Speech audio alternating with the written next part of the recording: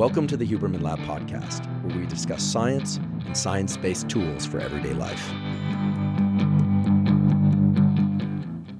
I'm Andrew Huberman, and I'm a professor of neurobiology and ophthalmology at Stanford School of Medicine.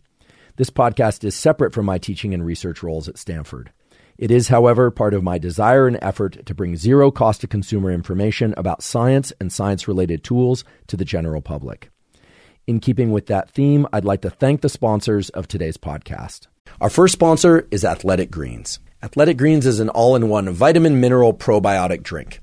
I've been taking Athletic Greens since 2012, so I'm delighted that they're sponsoring the podcast.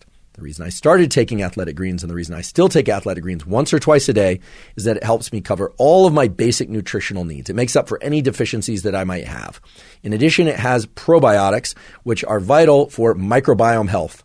I've done a couple of episodes now on the so-called gut microbiome and the ways in which the microbiome interacts with your immune system, with your brain to regulate mood, and essentially with every biological system relevant to health throughout your brain and body.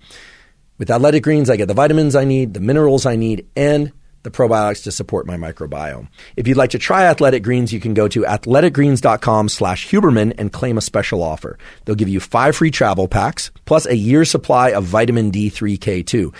There are a ton of data now showing that vitamin D3 is essential for various aspects of our brain and body health. Even if we're getting a lot of sunshine, many of us are still deficient in vitamin D3. And K2 is also important because it regulates things like cardiovascular function, calcium in the body, and so on. Again, go to athleticgreens.com/Huberman to claim the special offer of the 5 free travel packs and the year supply of vitamin D3 K2. Today's episode is also brought to us by Element. Element is an electrolyte drink that has everything you need and nothing you don't. That means the exact ratios of electrolytes are in Element, and those are sodium, magnesium, and potassium, but it has no sugar. I've talked many times before on this podcast about the key role of hydration and electrolytes for nerve cell function, neuron function, as well as the function of all the cells and all the tissues and organ systems of the body. If we have sodium, magnesium, and potassium present in the proper ratios, all of those cells function properly and all our bodily systems can be optimized. If the electrolytes are not present and if hydration is low, we simply can't think as well as we would otherwise. Our mood is off, hormone systems go off, our ability to get into physical action, to engage in endurance and strength and all sorts of other things is diminished. So with Element, you can make sure that you're staying on top of your hydration and that you're getting the proper ratios of electrolytes. If you'd like to try Element, you can go to drinkelement, that's lmnt.com/Huberman, and you'll get a free Element sample pack with your purchase. They're all delicious. So again, if you want to try Element, you can go to lmnt.com/Huberman. Today's episode is also brought to us by Waking Up. Waking Up is a meditation app that includes hundreds of meditation programs, mindfulness trainings, yoga nidra sessions, and NSDR, non-sleep deep rest protocols. I started using the Waking Up app a few years ago because even though I've been doing regular meditation since my teens, and I started doing yoga nidra about a decade ago, my dad mentioned to me that he had found an app, turned out to be the Waking Up app, which could teach you meditations of different durations and that had a lot of different types of meditations to place the brain and body into different states, and that he liked it very much. So I gave the Waking Up app a try, and I too found it to be extremely useful because sometimes I only have a few minutes to meditate, other times I have longer to meditate, and indeed I love the fact that I can explore different types of meditation to bring about different levels of understanding about consciousness, but also to place my brain and body into lots of different kinds of states depending on which meditation I do. I also love that the Waking Up app has lots of different types of yoga nidra sessions. For those of you who don't know, yoga nidra is a process of lying very still but keeping an active mind. It's very different than most meditations, and there's excellent scientific data to show that yoga nidra and something similar to it called non-sleep deep rest, or NSDR, can greatly restore levels of cognitive and physical energy, even with just a short 10-minute session. If you'd like to try the Waking Up app, you can go to wakingup.com/Huberman and access a free 30-day trial. Again, that's wakingup.com/Huberman to access a free 30-day trial.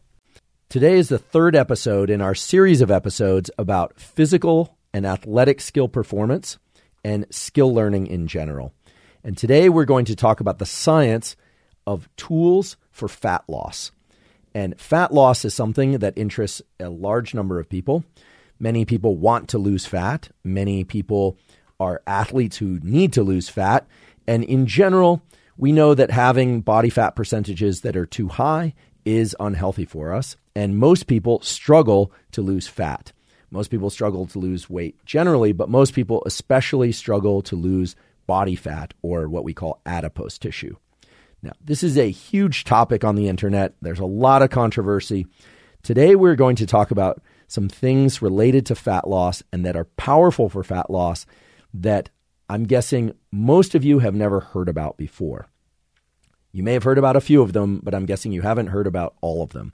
This episode is going to be rich with science-based tools that are gleaned from a variety of aspects of the literature, including the use of cold, including brown fat, including something called beige fat. We're going to talk about something called NEAT. We're going to talk about all sorts of aspects of fat loss that are governed by your nervous system. And this is, I think, an important gap that's missing in the discussion about fat loss. You can hear a lot of information out there about the role of things like insulin and various diets like ketogenic diets or vegan diets or Mediterranean diets. And there's some great stuff out there, and there's some really terrible information out there, and there's a lot of controversy. We did a number of episodes talking about the role of hormones on metabolism and the role of food on mood and well-being. So if you're interested in those topics, please check them out. I will touch a little bit on hormones today, things like insulin and leptin, just a little bit. But today's episode is mainly going to be focused on how the nervous system, neurons, and some of the cells they collaborate with, like glia and macrophages, how those encourage or can encourage accelerated fat loss, because it turns out they can. Remember, your nervous system, which includes your brain and your spinal cord and all the connections that they make with the organs of the body, governs everything. It's the on switch and the off switch for your immune system. It's the on switch and the off switch, it turns out, also for fat burning. And so the nervous system and the role of the brain and other neurons has been vastly overlooked in the discussion about losing fat. Now, I would be remiss, and I'd probably come under a pretty considerable attack if I didn't just acknowledge up front a core truth of metabolic science and also of neuroscience, frankly, which is that calories in versus calories out, meaning how many calories you ingest versus how many calories you burn, is the fundamental and most important formula in this business of fat loss and weight management in general. There's simply no way around the fact that if you ingest far more calories than you burn, you're likely to gain weight. And a good portion of that weight is likely to be adipose tissue, fat. It's also true that if you ingest fewer calories than you burn, that you will lose weight and that a significant portion of that will come from body fat. What portion depends on a number of factors, but that simple formula is important. On a previous episode, I mentioned the complications with the statement of a calorie is a calorie. And indeed, there is evidence from, for instance, Robert Lustig, who's a pediatric endocrinologist at UC San Francisco, has talked about how highly processed foods change the way that we utilize food and can lead to higher incidences of obesity and other metabolic syndromes that go against the idea that a calorie is a calorie and that's it. So a calorie is a calorie as a unit of energy, and we need to accept and acknowledge this calories in, meaning calories ingested versus calories burned formula, but the calories burned portion is strongly influenced by a number of things that you can control that can greatly accelerate or increase the amount of adipose tissue or the proportion of adipose tissue that you burn in response to exercise and food. So your hormones are important.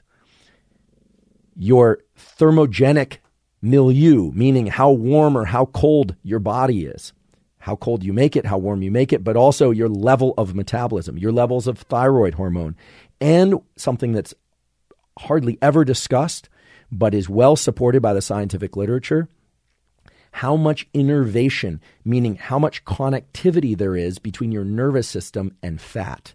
Today, we're going to talk about the fact that your body fat of various kinds, and there are several kinds of body fat, are actually innervated by neurons. Neurons connect to your body fat and can change the probability that that body fat will be burned or not. So your nervous system is the master controller of this process, and it plays a strong role in the calories out, the calories burned component. So as usual, we're going to discuss a little bit of science. I promise I won't go too deep into lipolysis and all sorts of things related to fat oxidation. We're going to break down that process into two important steps. And if you can understand those two important steps, then the rest of the tools will be very straightforward to understand and manage. And I do believe that today you will walk away with many new tools that you could incorporate into any kind of fat loss regimen that will greatly accelerate that process because it's grounded in quality peer-reviewed science. Throughout the episode, I'm going to talk about some behavioral tools. In fact, I'll mostly talk about behavioral tools. I will also talk about compounds, supplements. Many of you are into supplements. Some of you aren't, and that's fine. For those of you that are into supplements, an important issue in a discussion about supplements for fat loss or otherwise is going to be the quality of those supplements and the accuracy about what's in those supplement bottles and tablets, etc. I usually mention this at the end of the podcast, but this podcast, we've partnered with Thorne, Thorne, because Thorne, we believe, has the highest levels of stringency in terms of the quality of the compounds in their supplements and the amounts of those compounds. If you want to see the supplements I take, you can go to thorne.com/U/Huberman. You can see the supplements that I take. That will also allow you to get 20% off any of those supplements or 20% off any of the other supplements that Thorne makes. Thorne has partnered with the Mayo Clinic and all the major sports teams, so there's a very strong basis for their stringency. Again, you don't need to use supplements. I'm certainly not encouraging anyone to use supplements if that's not your thing. But if you're going to use supplements, make sure that your supplement source is one of very high quality. With that said, I want to get started and talk about the various tools for fat loss and how neuroscience, neurons, control fat loss. Before I do that, I want to set the context correctly and extract some of the key takeaways from previous episodes, because if your foundation of health and your foundation of hormones and your foundation of metabolism isn't right, it's going to be very hard to get the most out of any kind of exercise or fat loss protocol. In previous episodes, I talked all about the science and the details going into particular protocols. We don't have time to do that now, and I want to get to the new material. However, there are a couple bins, a couple items that you should make sure you're getting correctly. And if you're not perfect about these, don't worry about it. Most people are not perfect about them. I'm certainly not perfect about them. But we should all be striving to get quality and sufficient sleep. I did 4 full episodes on sleep and how to get better at sleeping through things like light exposure, temperature, timing your sleep correctly for your so-called chronotype, if you're a night owl or a morning person. That's the first 4 or I think 5 episodes of the Huberman Lab podcast. Get your sleep right. Get your light exposure right. Avoid bright light in your eyes at times you want to be asleep, and get bright light in your eyes at times you want to be awake. So get your sleep right. The other thing is essential fatty acids. I talked about this in the food and mood episode, but I also talked about it during the hormones episodes. We need fatty acids. They are vital to so many aspects of our health. You don't have to get them from supplements. You can if you want to, but you need to get them from your food. They are essential. There's a reason there's an E, the essential part there. Of the fatty acids, there are multiple kinds, but for the antidepressant effects, or the levels of fatty acids that will promote good mood and also healthy metabolism and will start to shift the needle in the right direction on blood-borne cardiovascular factors, the key thing is to get the levels of EPA that you ingest above 1,000 milligrams per day. So that doesn't mean just taking 1,000 milligrams or more of, say, fish oil or krill oil or whatever your preferred source is. It means getting above 1,000 milligrams of EPA, which may require that you ingest more essential fatty acids than just 1,000 milligrams per day. That, of course, can be done through food sources. Things like fatty fish, or if you're not into eating fish, you have quality meats that are grass-raised can do that. There are other sources of essential fatty acids, of course, also from plant sources. So look those up online. It's really easy to find. But the research in the literature shows that you want to get above 1,000 milligrams of EPA per day, because that's when you can best support your metabolism and position yourself for good fat loss. As well, for people who have cravings issues, they crave sweets all the time. I talked about this in the gut brain episode and hormones and food, that you have neurons in your gut that are craving, they're seeking essential fatty acids, and they're craving and seeking amino acids from your food. Now, these are not supplements that they crave per se. They're craving those things because that's what your body needs and your brain needs. But those same neurons will respond to sugars. And so many people who are craving sugar can satisfy that sugar craving by giving the neurons, so to speak, what they actually want, which are amino acids and essential fatty acids. That includes EPA, but also things like glutamine, an amino acid that can really reduce sugar cravings if you take a teaspoon of that or even a tablespoon of that a few times a day. You have to ease into that a little bit because some people can get a little bit of GI distress from too much glutamine, but glutamine has also been shown to improve symptoms of leaky gut. It's a powerful amino acid. And yes, you can also get it from food. Things like cottage cheese are high in glutamine, etc. And then finally, you can't really position yourself to have a strong metabolism if your iodine levels aren't correct and your thyroid levels aren't correct. You can overdo iodine, so you don't want to do that. A lot of table salt has iodine added to it, but some people need to add iodine by ingesting things like kelp, etc. But one of the best ways to support the thyroid system and metabolism in general is to make sure you're getting enough selenium, sometimes called selenium, each day. Simple way to do that is to ingest the highest concentration of selenium food that I'm aware of, which is Brazil nuts. 1 or 2 or 3 of those per day, you'll have more than enough selenium to meet the thyroid needs. You don't want your selenium to be too high. You don't want a diet too high in anything. So again, sleep, sufficient EPAs, glutamine if you have issues with leaky gut or sugar cravings can really help. Get your gut microbiome right. I may have missed saying that, but get your gut microbiome right. That does not necessarily mean you need to ingest probiotics. You can if you want to, but you can also just simply ingest a serving or 2 of fermented foods per day. That can greatly assist. So things like sauerkraut, kimchi, every culture has a different source or sources of fermented foods. Those can really help the gut microbiome. And then make sure that your thyroid hormone is supported through the ingestion of sufficient iodine, not too much, and sufficient selenium, not too much. Okay? Sleep, EPA, glutamine, fermented foods, iodine, selenium. That sets the basis for how things like exercise, cold, and some of the compounds and other things that we're going to talk about today that are, I'm guessing, truly going to be truly new to many of you, that can really increase the burn factor in the equation of calories in versus calories burned. Okay? So on the one hand, we have this reality of calories in versus calories burned. However, I would also be remiss if I didn't mention an incredible study that was done by my colleague, Aaliyah Crum at Stanford. She's a faculty member, a professor in the psychology department, looking at how belief effects, just thinking, can impact the effects of things like exercise on weight loss. These are just incredible results. What they did was they took subjects who were hotel service people that would clean the hotels and come in and change the linens and so forth, divide them into 2 groups. One group, they were told, moving around and doing your duties for your job, meet the standards for U.S. guidelines for activity and movement, etc., and a basic lecture about how movement is good for you, etc., but mostly just that their daily activities met the standards for the U.S.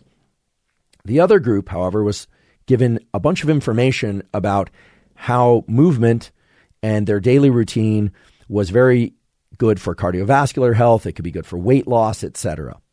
And then they tracked these subjects over a period of many weeks.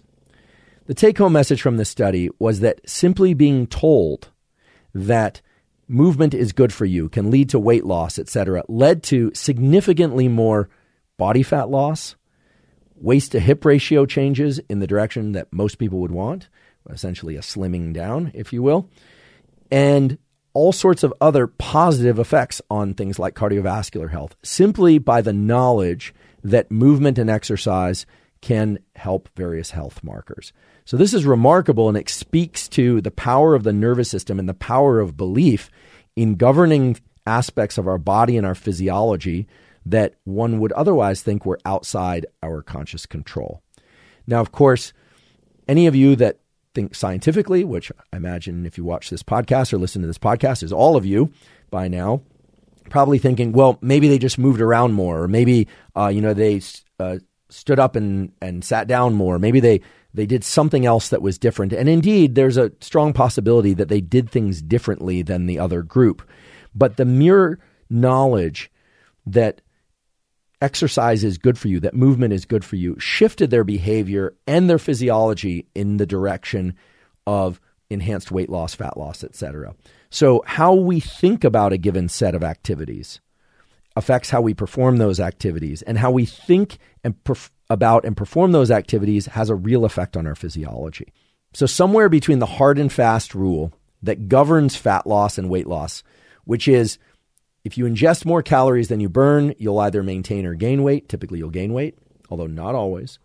If you ingest about as many calories as you burn, you'll maintain weight, typically. And if you ingest fewer calories than you burn, typically you'll lose weight. That's the kind of rule of fat loss. And yet we also have these belief effects which show, and this has been replicated again and again, that how we think about a process, whether or not we think it's beneficial, can change our physiology in ways that can be beneficial to us. Somewhere in between those two extremes of hardcore metabolic science and belief effects lie a bunch of protocols that are grounded in quality peer-reviewed science and in physiology that you can leverage to increase the rates of fat loss. And so that's what we're going to talk about today. I love this topic, and it's not that I'm so obsessed with fat loss, but rather the first project I ever worked on in science was thermogenesis and fat loss. I joined a laboratory as an undergraduate, and the guy I worked for loved to explore new compounds and how they impacted thermogenesis.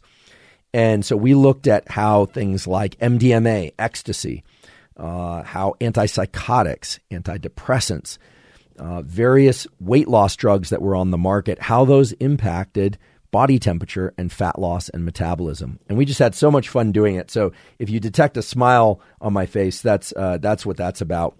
And I also learned a lot, and I also came to really appreciate that this tissue of our bodies, adipose tissue and fat, we think of as just this unfortunate thing, this like we're told it's a core energy source if we ever entered a famine, and that's all true, etc. We come to realize that these cells in our body, they are there as fuel for the furnace of our body, which is our metabolism.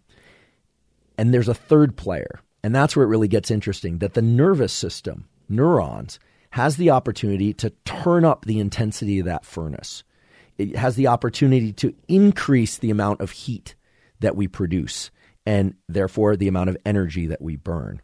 And I was also really intrigued by something, which is that growing up, I think we all know people who can eat a ton and never seem to gain any body fat, or people who seem to eat very little and seem to gain body fat very easily. And I was always intrigued by that. And it turns out there are a number of different factors that relate to that, but the nervous system is the one that we can really control, both through behaviors and what we eat, but also in terms of this thing that we call thermogenesis. There was one particular story I want to relate to you that does not suggest any protocol. In fact, I'm going to discourage you from following this protocol. Please do not try the compound that I'm about to describe. One of the favorite things that we like to do in that lab was to find rare compounds and test them. And at the time, I was reading about thermogenesis, and I learned about a compound that was actually discovered in the armory factories of World War II. And it was discovered because women in particular who were working in these factories would take a brush and dip it in a compound or a paint rather, and they would then paint the numbers with a stencil onto things like bombs and ammunition of various kinds.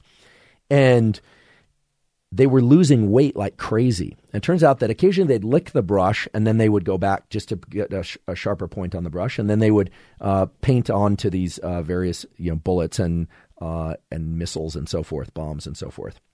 And they started shedding all their body fat, and many of them lost a lot of weight, a significant portion of their weight, without changing anything else that they were doing, what they were eating, etc. Turned out that that compound is something called dinitrophenol, DNP. And over the years, dinitrophenol, DNP, has gained popularity in some niche cultures, mainly bodybuilders, athletes, even in the kind of modeling industry. It is a absolutely terrible compound for anyone to use because it's highly fatal if your body temperature goes too high. Hyperthermia will kill you. And indeed, many people have died using dinitrophenol as a weight loss drug or attempting to use it as a weight loss drug. But dinitrophenol really illustrates a principle, which is that your metabolism includes things like thyroid hormone and growth hormone, etc. But your body temperature and the way you utilize energy is controlled by your nervous system. And the way dinitrophenol works is by changing the neurons and the way that the neurons that connect to fat change the way fat burns up. So we are not going to suggest, I am not suggesting that you use dinitrophenol. However, there are other things that you can do that can change the relationship between these neurons and the fat of your body in ways that can powerfully accelerate fat loss. And I don't know why we don't hear about these things more, but probably because most of what you see out there on the internet focuses more on what you could eat and should eat or shouldn't eat. It concentrates on exercise regimens, which we will also talk about. But the burn factor, your thermogenic environment, is one of the, if not the most important factors in this business of fat loss. And since I'm a neuroscientist, that's what we're going to talk about. So let's talk about fat utilization. Let's talk about how fat is converted into energy, which is sometimes also called fat burning. What I'd like you to know is that this is a two-part process. Okay? In reality, there are many biochemical steps. And if you log onto the internet or you open up a textbook and you want to learn about fat utilization, you're going to see a lot of chemistry. And I'm happy to go deep into that chemistry if you like, but I think most of you are probably interested in what are the leverage points? Where can you exert control over this process in ways that benefit you? So I'm going to focus mainly on those, okay? This is not to upset the aficionados, and I will put in some nomenclature, but here we go. There's two parts to this process. One is fat mobilization, and the second is fat oxidation or utilization, okay? So the first thing that has to happen for body fat to get burned up or used and reduced is that it has to get mobilized. And that's a process called lipolysis. But I actually don't care if you know the name lipolysis. You just have to move that fat out of the position that it's in. You have to get it out of the fat cells. All right. Fat cells can be visceral around our viscera, our organs, or they can be subcutaneous under our skin. Most people are thinking about subcutaneous fat when they think about fat. So here's the deal. And if you want more detail, great. I'll touch on that in a bit. But basically, stored fat has two parts that are relevant here. It's got the fatty acid part, and that's the part that your body can use. And that's attached to something called glycerol, and they're linked by a backbone. So already probably too much chemistry for both of you. But what you want is you want to break the backbone. So if you just can remember to mobilize fat, you got to break the backbone between glycerol and these fatty acids, okay? That's accomplished by an enzyme called lipase, but you can forget all that if you want. Remember, we're just trying to mobilize fat. So the first step is to get those fatty acids moving around in the bloodstream, to get them out of those fat cells. And then they can travel and be used for energy. And that second part, remember, first part is mobilization. The second part is oxidation, is then those fatty acids, those are potential fuel. They're just potential fuel, but you haven't burned the fat yet. You've just moved it out of your fat cells. They're going to go into cells that can use them for energy. And once they are inside those cells, they're still not burned up. You need to oxidize them. I think oxidation is the burn up part. They need to be moved into the mitochondria. And then they can be converted into ATP, into energy. So just to really zoom out again to make sure I don't lose anybody, you got to mobilize the fat, then you have to oxidize the fat. In other words, you have to mobilize it, then you actually have to convert it into energy. If you just mobilize it and you don't convert it into energy, you don't oxidize it, it can be returned to body fat. And many of the things that the nervous system can do is to increase the mobilization of fat, but also the oxidation of fat. Okay, so you have two opportunities to burn more fat.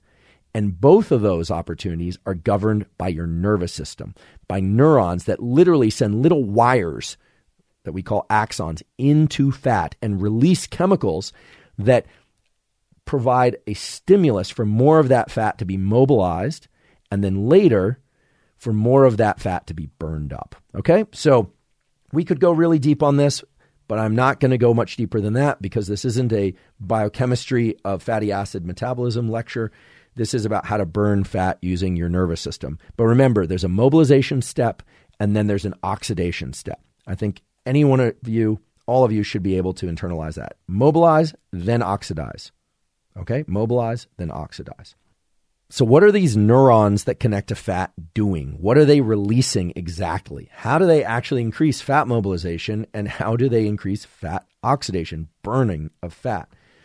Well, there are a couple of things that they release that encourage that process. And the main one that you need to know about is epinephrine, or adrenaline. The conversion of these fatty acids into ATP in the mitochondria of cells is favored by adrenaline. Okay? And adrenaline is released from two sources.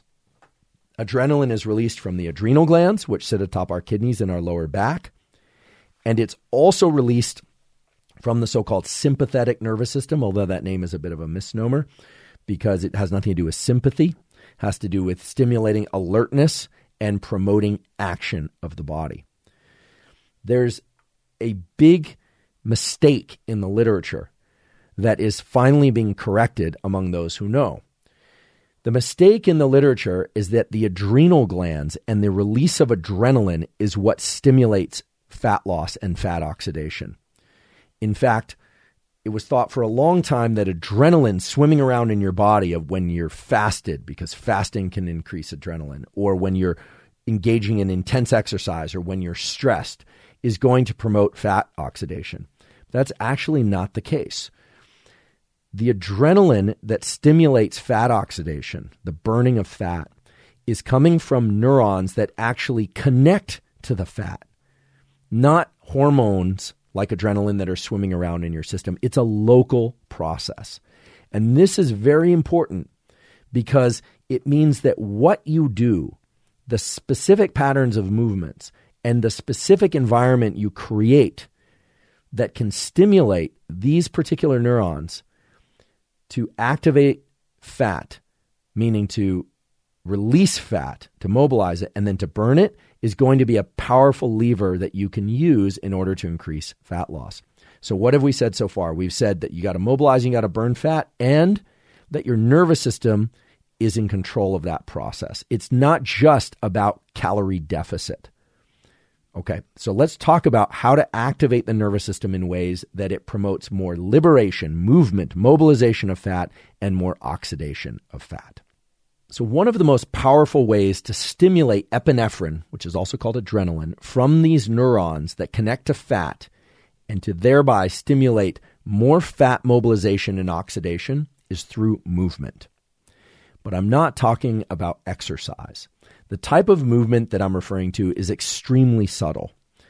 And some of you may be familiar with this type of movement, but I'm guessing you're probably not familiar with what I'm about to tell you, which is that shiver or shivering is a strong stimulus for the release of adrenaline, epinephrine, into fat and the increase in fat oxidation and mobilization. But shiver is not just induced by cold, and there are other subtle forms of movement that can greatly increase fat metabolism and fat loss.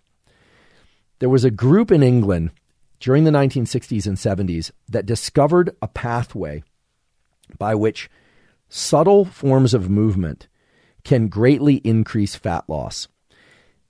This is the work of Rothwell and Stock. It's very famous in the thermogenesis literature. And I learned about this early on when I was an undergraduate. And I asked, how did they come across this? And here's how the story goes. They were aware that some people overeat and yet don't put on weight. Other people overeat even just a little bit, and they seem to accumulate extra adipose tissue.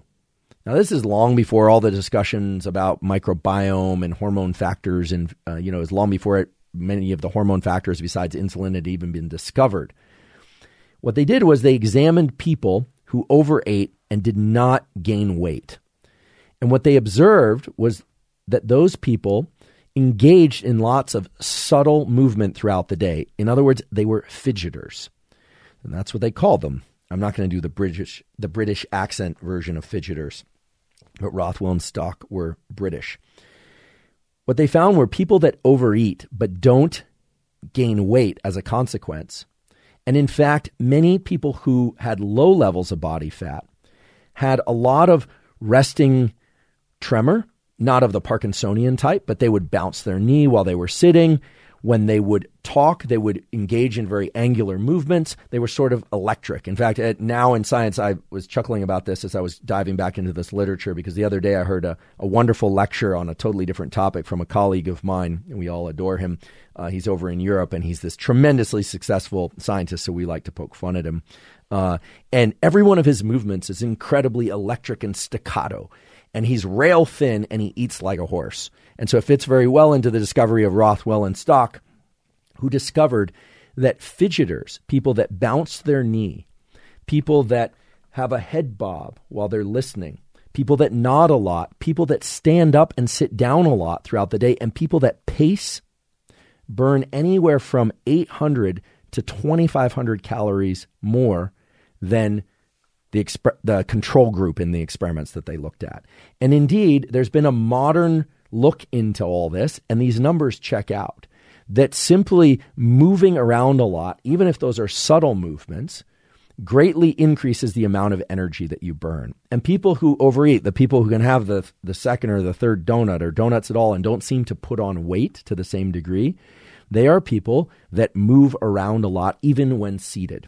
They're people that will often move their limbs very quickly as well. There even have been studies that have explored other things that correlate with fidgeters. Fidgeters stand up very quickly at the end of a lecture, or they start to gather their things very quickly, whereas non-fidgeters don't. So dogs like my bulldog Costello, definitely not a fidgeter. Every movement is incredibly slow and deliberate. Sitting down is a process. If you ask him to sit down, it's sort of a slow motion. You ask him to get up, and he kind of looks at you, sighs, and then stands up. The fidgeters are the opposite of that, right? You say, how are you doing? And they go, great. So even sometimes their speech will be accelerated, although not always. But staccato movements, fidgeting, etc. And in 2015, and again in 2017, there have been studies that have explored this using some modern metabolic tracking. And indeed, simply moving a lot, being a fidgeter, bouncing your knee, standing up and pacing several times or many times throughout the day led to considerable amounts of fat loss and weight loss when people were ingesting the same amount of food. If they overate, they were able to compensate and burn off that food. And if they were trying to lose weight and they incorporated this fidgeting protocol of deliberately trying to fidget more and move around during the day, pace, stand up more quickly, sit down and stand up more often rather, they found that they greatly increased their weight loss, anywhere from 20 to 30% increases. And in some cases, there are always those few people who burned a lot more.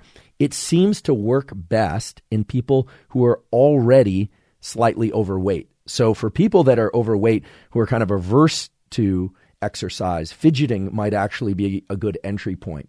And 800 to 2,500 calories is a considerable amount of calories when you really think about it.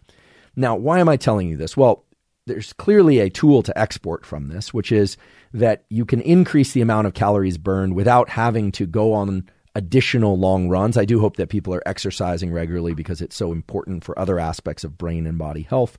But nonetheless, we are all time limited, and we are not all so ready to embrace exercise. I have a family member who has been slowly coaxed into exercise, but if I were to tell her, for instance, you need to fidget more, she'd probably go for it. So this is a powerful way to increase the calories that are burned.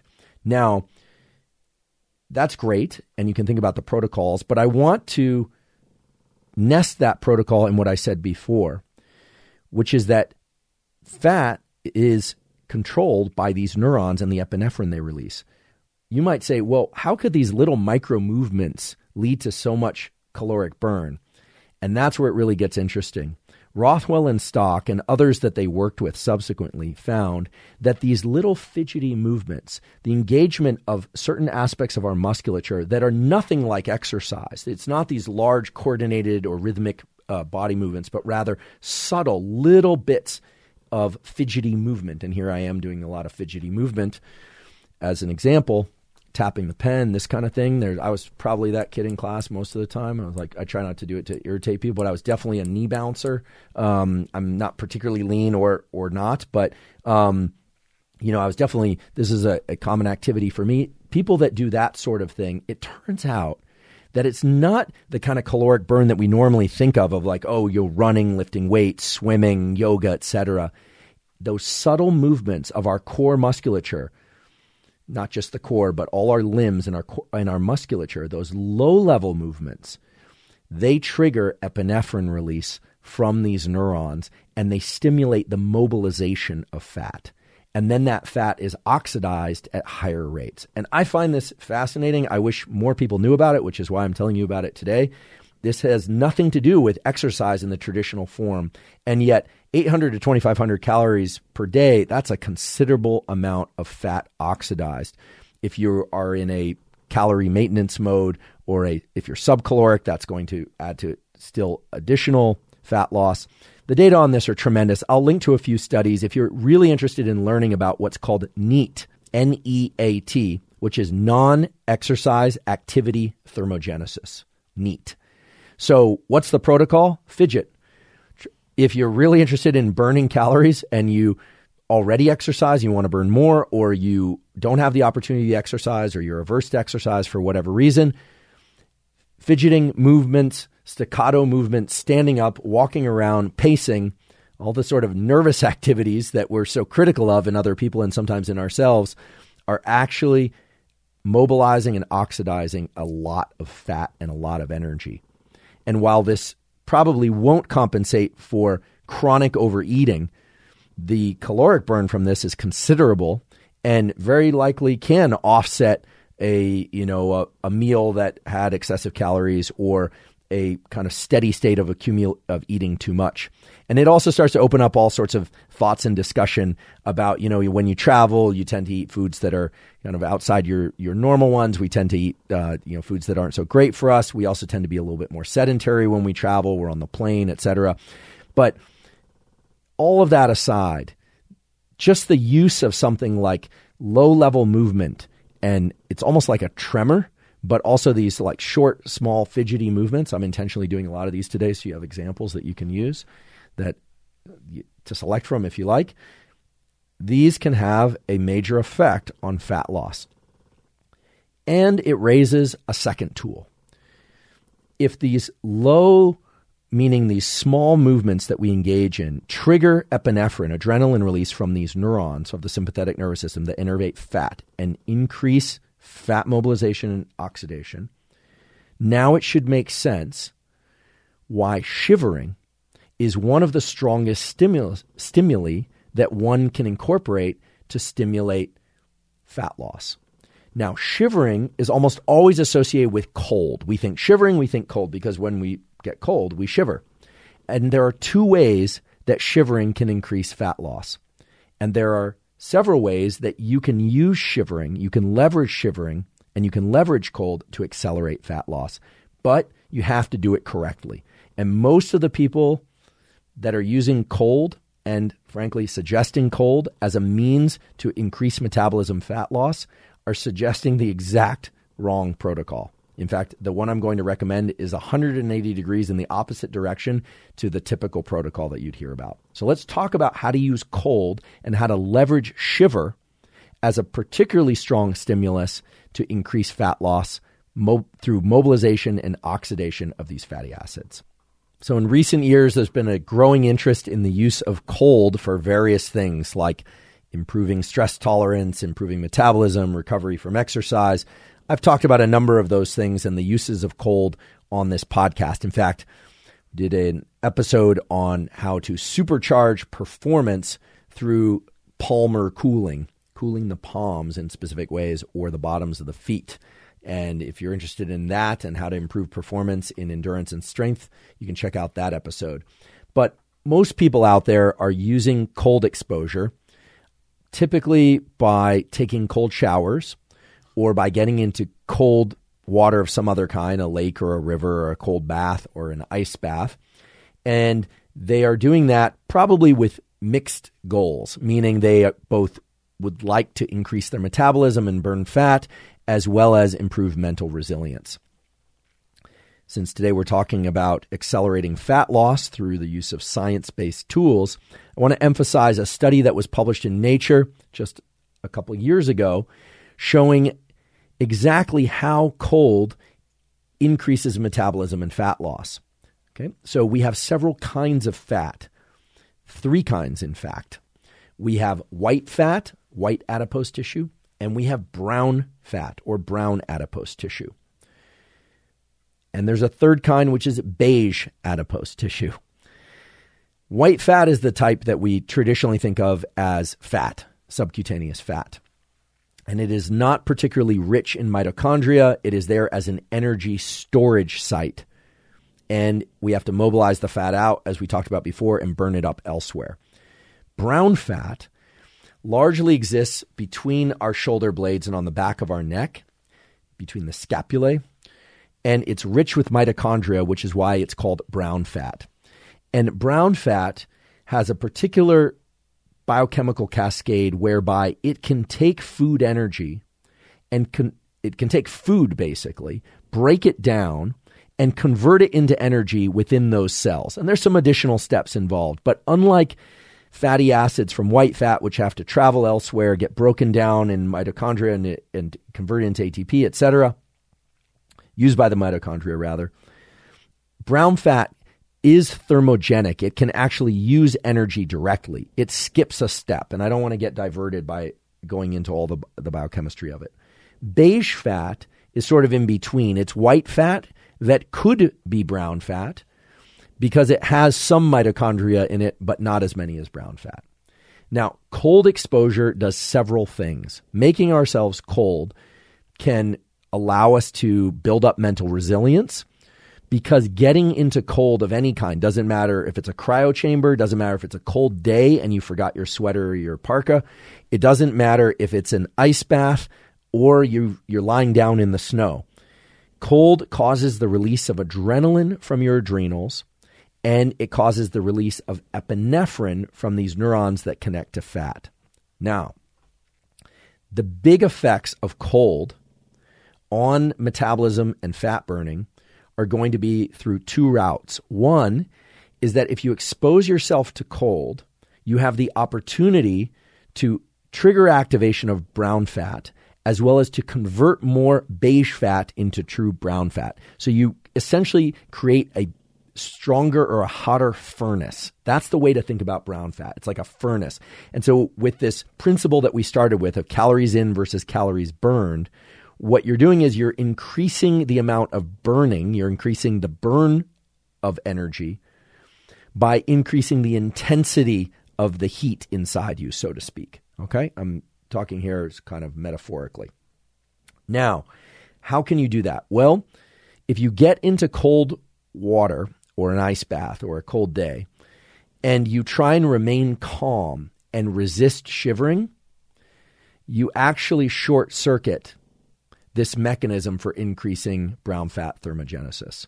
The paper published in Nature shows that it is shivering itself that causes the brown fat to increase your burning, your burn rate, and your metabolism. And it works like this. When you get into cold and you shiver, the shivering, that low-level movement of the muscle, those small movements, triggers the release of a molecule called succinate, succinate, succinate. And succinate acts on the brown fat to increase brown fat thermogenesis and fat burning overall. It actually increases body heat through this brown fat thermogenesis pathway.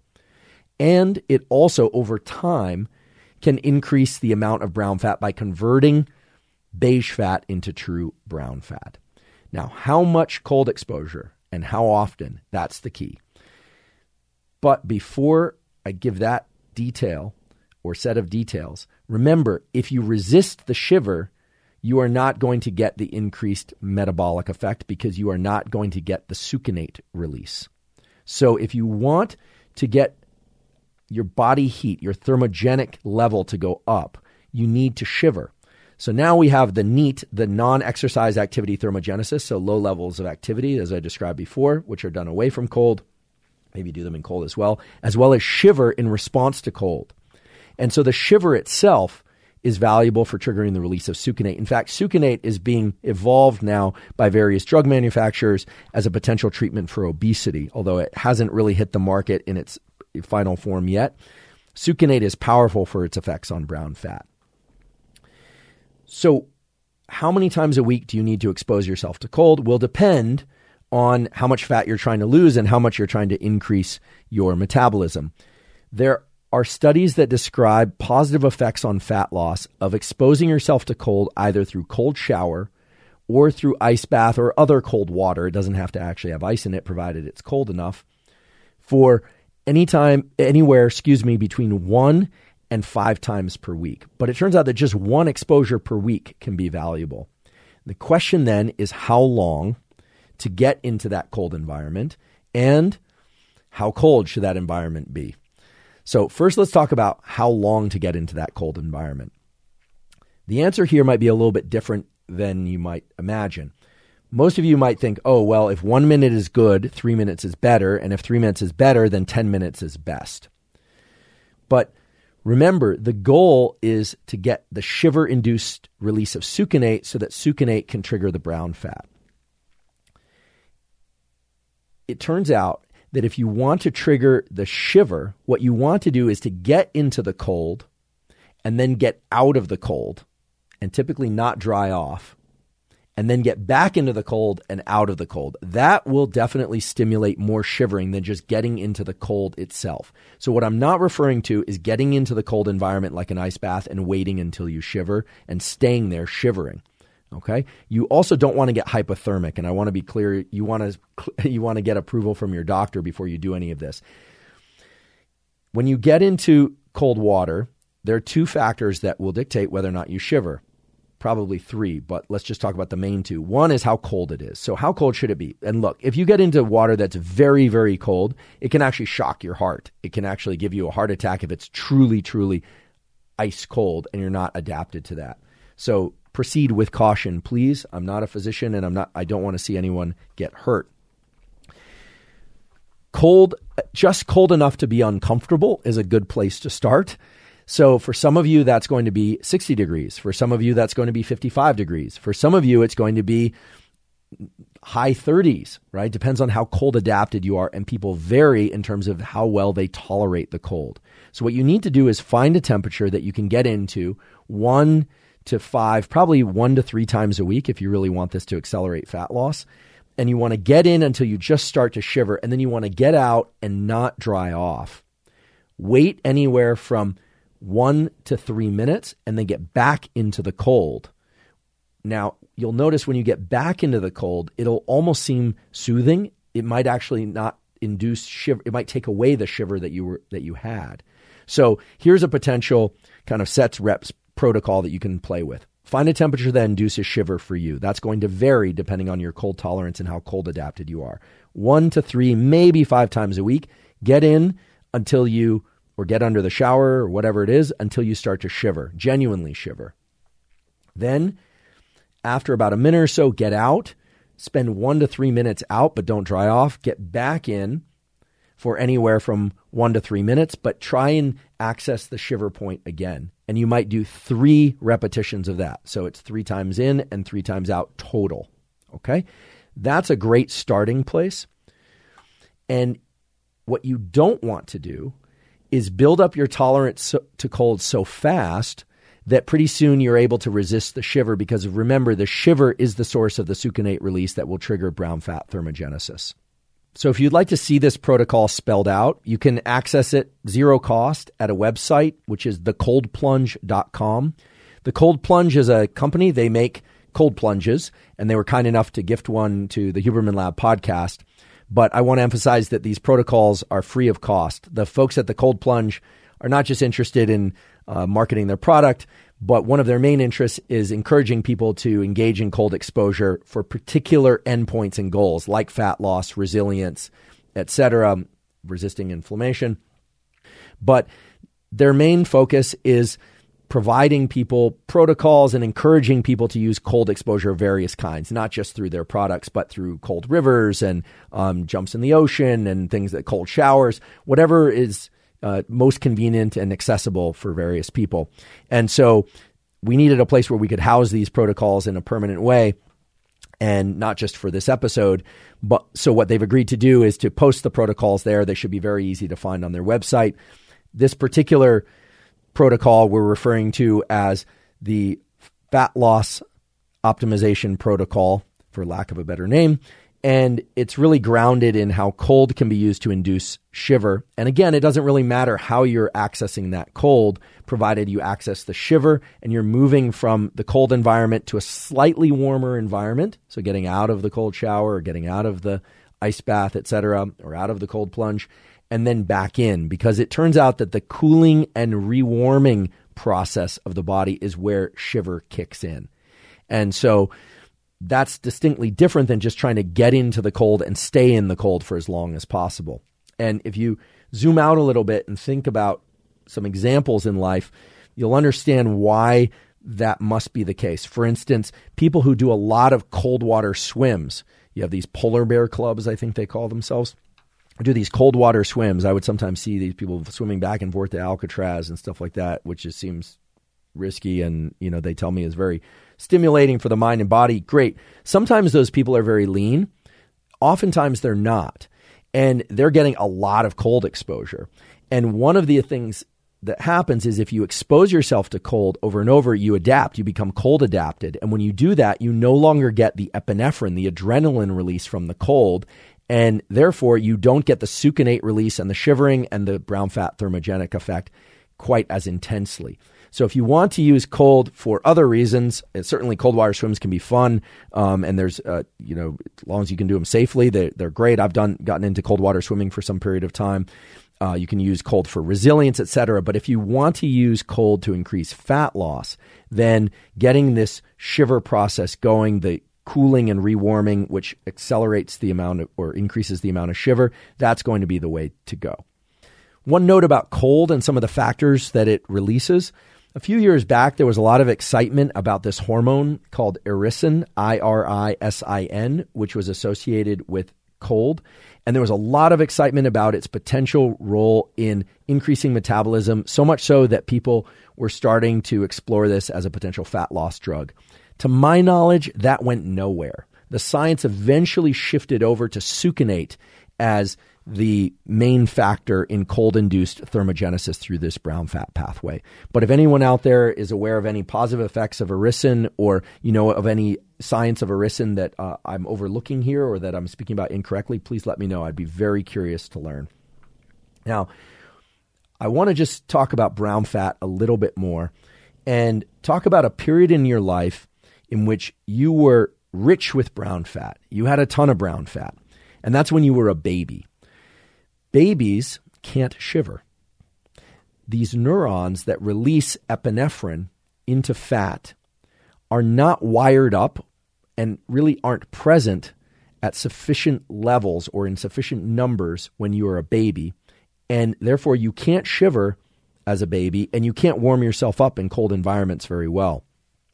To compensate for that, Mother Nature installed in all of us an excess of brown fat early in life that exists, again, in the upper back, in the middle of the back, and the back of the neck.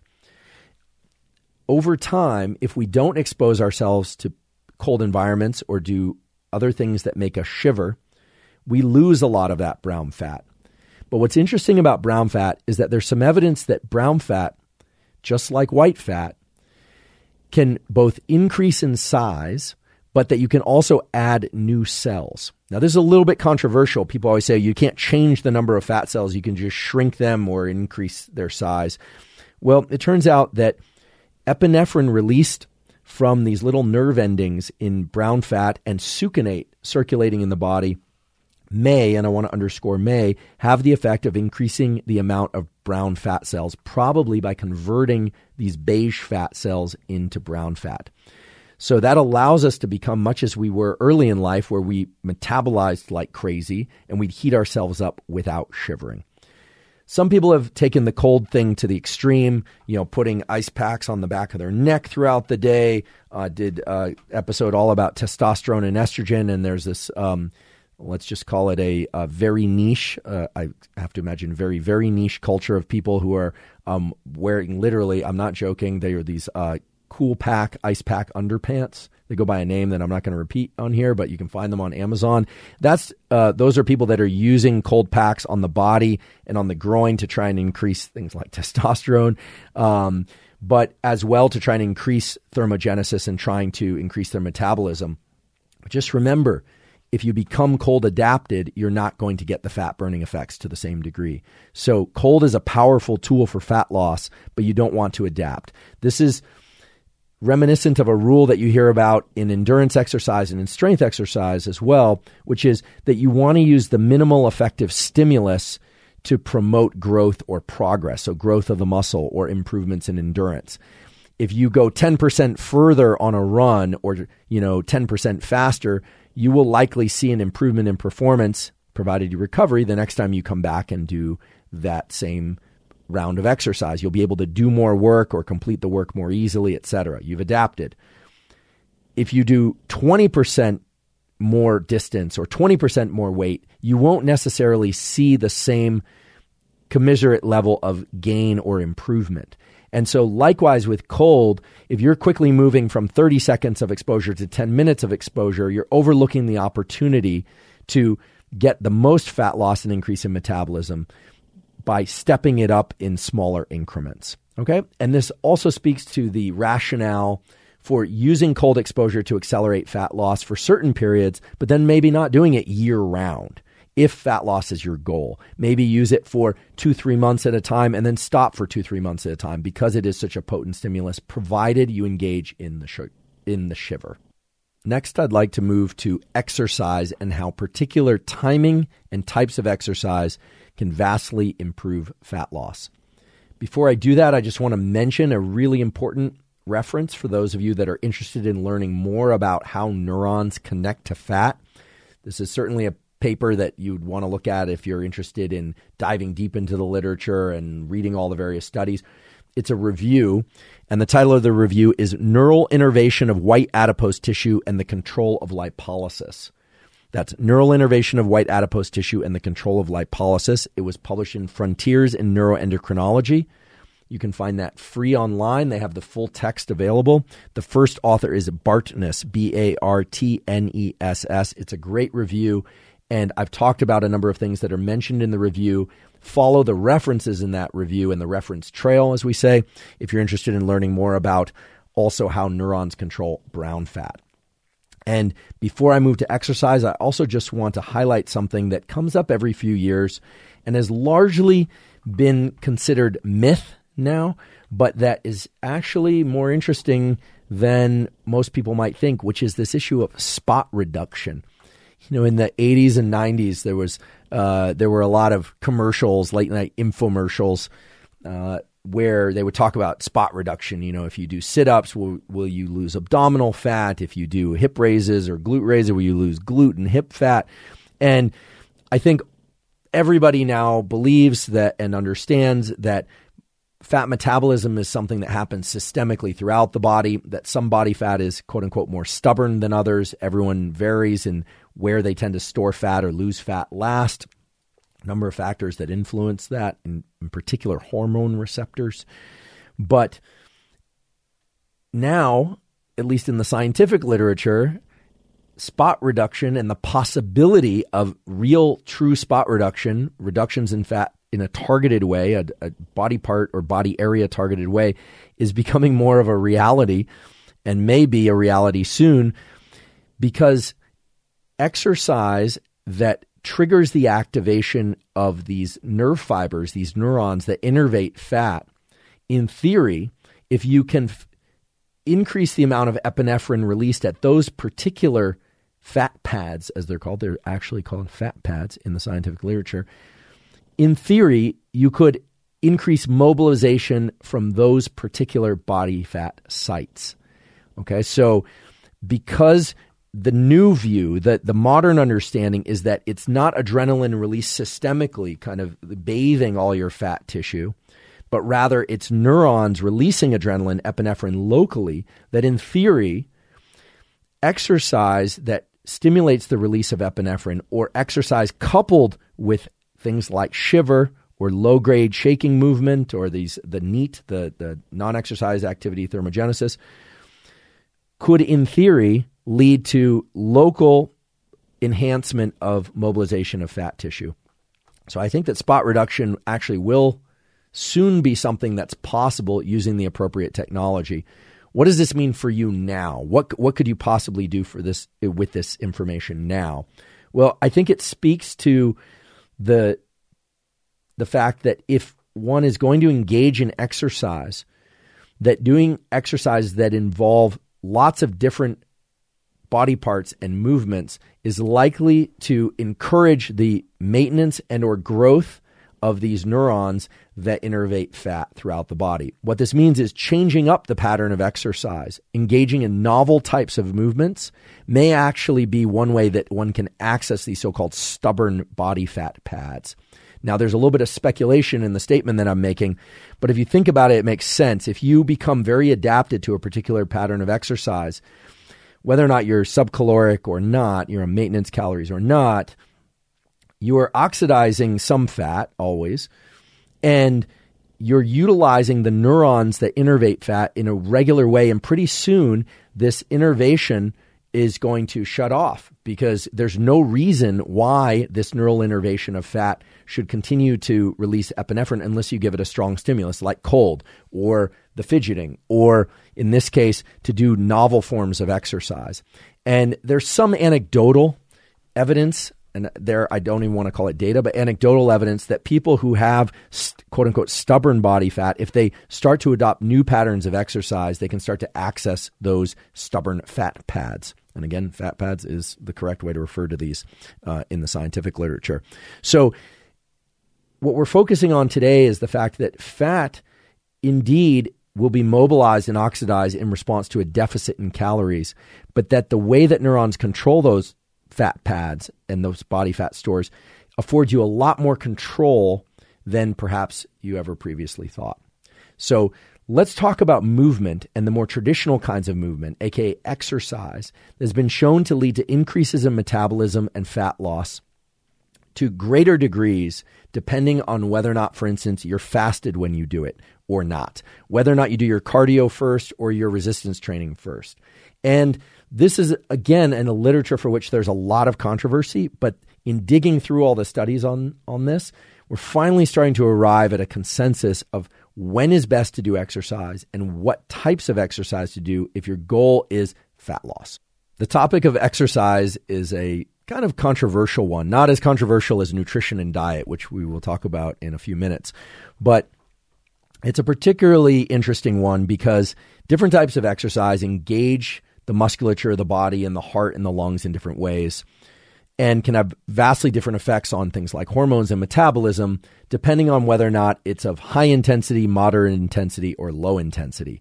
So rather than think about weight training versus cardiovascular exercise, I think the most simple way, the most fluid way to have this conversation about exercise and fat loss is in terms of three general types of training. Whether or not it's done with weights or body weight doesn't really matter. And those are high-intensity interval training, something that seems to have gained a lot of popularity in recent years, so-called HIIT, H-I-I-T, so high-intensity interval training, sprint interval training, so that's going to be very high intensity, or SIT, or moderate intensity continuous training, MICT. So we've got HIIT, SIT, and MICT, MICT. And we can get a little bit more precise if you'd like. I'm not somebody who measures my VO2 max or anything while I exercise. I generally know whether or not I'm doing something I could continue for a very long time, or whether or not I'm doing something that I realize is going to be of short duration, high intensity. But if you'd like to map this to VO2 max, SIT, this sprint interval training, was defined as all out, greater than 100% of VO2 max bursts of activity that last 8 to 30 seconds, interspersed with less intense recovery periods. So this would be sprinting downfield for 8 to 30 seconds, then maybe walking back for about a minute or two, and then sprinting again and then continuing. So that would be SIT. HIIT, HIIT, is defined as submaximal, so 80 to 100% of VO2 max, bursts of activity that last 60 to 240 seconds, interspersed with less intense recovery periods. So on a standard 400-meter track, just to give this a little bit of a visual, a 4-minute mile would be fantastic for most people, although people run faster than that, of course. So that's 4 60-second laps, but that's back to back to back. I think in my best shape, or maybe it was in my dreams, I don't recall which, I was able to do 60 seconds around the track, but of course I couldn't get that on the second or third or fourth. If I did, that was certainly in fantasy land and not reality. But 60 seconds would be about one revolution around the track, maybe 90 seconds, depending on how fast one is running. So 60 to 240 seconds. MICT, okay, this moderate intensity continuous training, is steady state cardio, sometimes called zone 2 cardio these days on the internet, which is performed continuously for 20 to 60 minutes at moderate intensity of 40 to 60% of VO2 max, or if you prefer heart rate, 55 to 70% of max heart rate. Okay, so we can think about high, medium, and low intensity exercise, although low intensity usually means that you could carry on a conversation, or maybe you'd have to gasp every few steps or so while trying to talk and run. That's, I think, going to be the most useful way to have this conversation that we're having now, because there's so many different forms of exercise that people do, and intensity is important.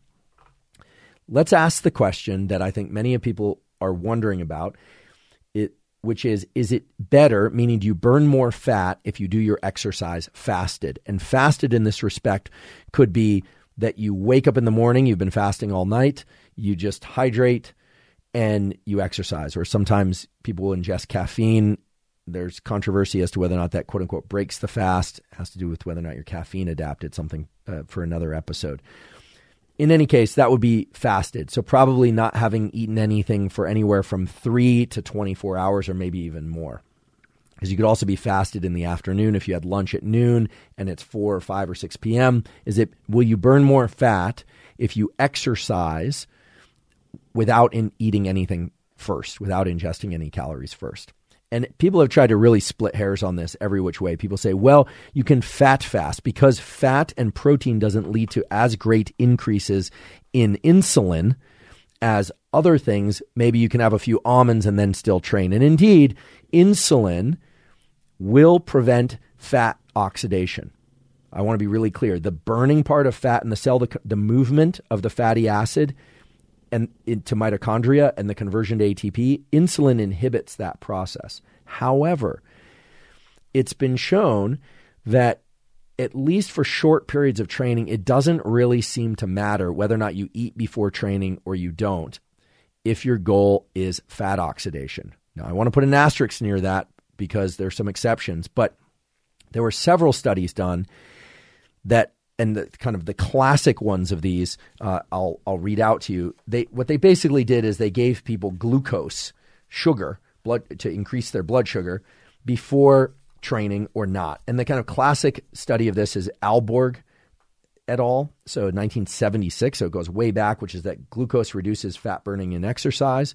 And then some other studies, if you want to look these up, they're very easy to find on PubMed. You put in Horowitz, 1999. Lee et al. Is another one where they have people drink milk with glucose in it, so sweet, sugary milk before exercise, etc.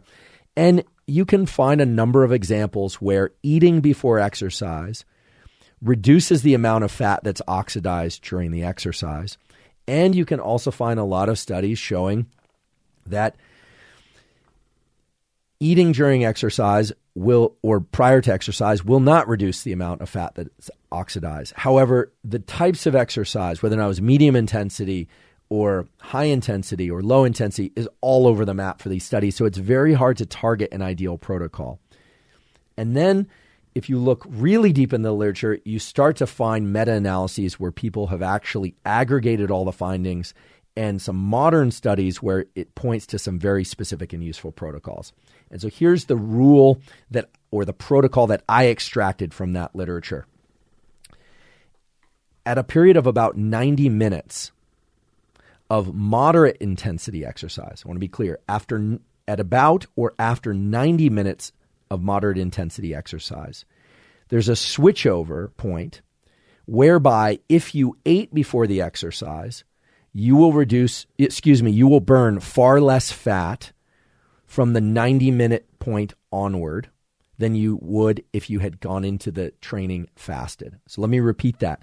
If it's moderate intensity, so-called zone 2 cardio type exercise, at the 90-minute point, if you happen to have eaten before the exercise within 1 to 3 hours prior to the exercise, then you reduce the amount of fat that you will burn from 90 minutes onward.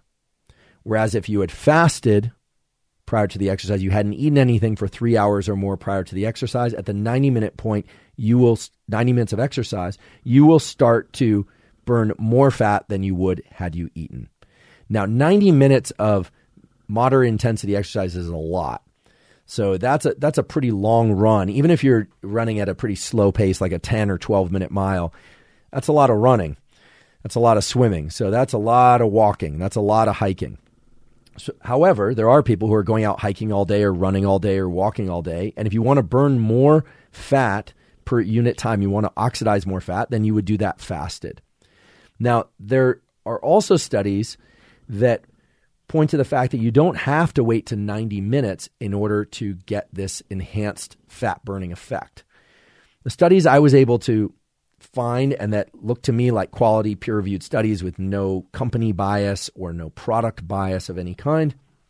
These are studies that were largely funded by the federal government in the university context, pointed to the fact that if one does high-intensity training or even the very high-intensity forms of training like sprints or squats or deadlifts or any kind of activity that can't be maintained for more than these, 8 or I would say up to 60 seconds. So a set of lifting weights repeated. If that's done for anywhere from 20 minutes, so weight training or powerlifting or these kinds of things or kettlebell swings, or up to 60 minutes, well, then the switchover point in which you can burn more fat if you go into that fasted comes earlier. And this makes sense because there's nothing holy about the 90-minute point for medium intensity zone 2 cardio. That 90-minute point is the point in which the body shifts over from mainly burning glycogen, basically sugar that comes from muscles or the liver, and realizes this is going on for a while. I'm going to shift over to a storage site fuel that is in reserve, like body fat. This is going to happen for a while, so I'm going to start tapping into body fat stores. Now, fat doesn't have a little brain there. It is innervated by neurons, but it doesn't have thoughts, and you don't actually control this switch with your mind. This is something that has to do with the milieu of various hormones. What has to happen is insulin has to go down far enough. So if you ate before the exercise, you'd have an increase in insulin. If you ate carbohydrates, you'd have a bigger increase in insulin. Fat and proteins indeed will have lower amounts of insulin, and fasting will give you the lowest amount of insulin. Well, then that switchover point is going to come earlier in the exercise. And if you think about it, if you were to do something high intensity for 20, 30, 40 minutes, so maybe lift weights and then get into zone 2 cardio, if you were fasted, the literature says that you're going to burn more body fat per unit time than if you had eaten before or during the exercise. So what does this mean? This means if you want to burn more body fat, if it's in your protocols and have been approved to do this safely, exercise intensely for 20 to 60 minutes, The higher the intensity, obviously, the shorter that bout is going to be, and then move over into zone 2 cardio. And if you do that fasted, or the medium intensity cardio, I should say, and if you do that fasted, then indeed you will burn a higher percentage of body fat. If you need to eat or you like to eat before you train, that also can work. And if you train very intensely, you're likely to shift over to the fat burning pattern more quickly as well. So again, this isn't really an issue of how long you exercise. It's an issue of how intensely you exercise and therefore what fuel source you're drawing from. So hopefully I've made that clear. But basically, you need to deplete glycogen or through high intensity exercise and then move to a steady state exercise that will allow you to burn more fat. Or you need to perform a medium intensity or low intensity type exercise for a long period of time before you shift over to burning fat. And indeed, it seems that going into all that fasted will facilitate the burning of more fat overall.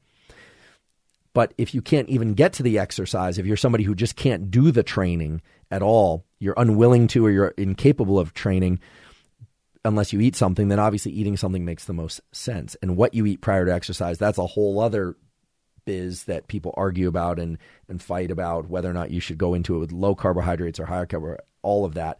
But in general, the theme there is very simple, which is that you want insulin levels to be pretty low if your goal is body fat reduction, if you want to oxidize body fat. So fasting in some cases, fat fasting in other cases where you're just ingesting fats, fat and protein in some cases, or for some people it will be eating carbohydrates. I'm not here to dictate a particular nutrition regimen. That's just how the hormone balance of these things and fat oxidation works. Now, one thing that's very interesting and cannot be overlooked is this issue of how much energy you burn during and after the activity. And some of you probably already know about this, but the whole business of calories in versus calories out and people counting the number of calories they burn during their aerobic session or during their whatever session is only one half of the equation, and it really eclipses the more important issue, which is how much of an increase in metabolism does a given exercise create after the exercise? And we could talk for hours about this, but the simple way to view this is that high intensity training, anaerobic training of weight training, sprints, burpees, any kind of thing. I don't know. These days I hear that you're not supposed to do burpees, that people think burpees are dangerous. So I'm not suggesting any particular movements here. You have to decide what's right for you. I do burpees. I don't seem to be injured from them, but I hear that they're terrible for some people. So anyway, push-ups, sit-ups, whatever it happens to be, that anaerobic exercise that's of higher intensity or sprints taps into glycogen stores during the movement and will burn more energy per unit time than moderate intensity. High intensity burns more than moderate intensity. That's straightforward. What's interesting is that all the studies that I was able to find on what happens after that type of exercise showed that the percentage of fat that you burn after high intensity exercise is actually greater. In other words, you burn a lot of glycogen during the high intensity exercise, and then after the exercise, the post-exercise oxygen consumption, as it's sometimes called, goes up. We know this, after you train intensely, that post-exercise oxygen consumption goes up, sometimes for up to 24 hours. And it is during that period of time that you oxidize more fat, not glycogen.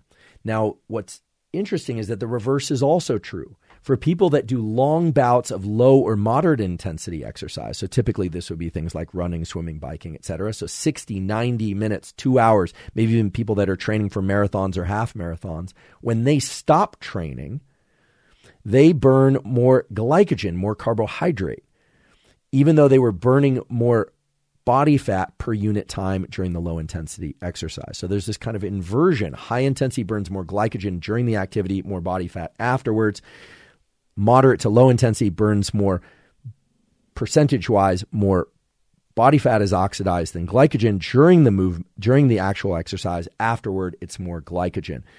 So I don't want this to get too complicated. The point is you should pick exercise that you like, that you're going to do regularly, but it does seem that the high intensity exercise followed by moderate intensity exercise is going to be optimal for fat burning overall, because when you look at the percentage of body fat burned and you look at the overall increase in basal metabolic rate, moderate and high intensity training followed by low intensity training, or even just followed by going back into life, is going to be the best way to continue to burn body fat because of the ways that it increases basal metabolic rate.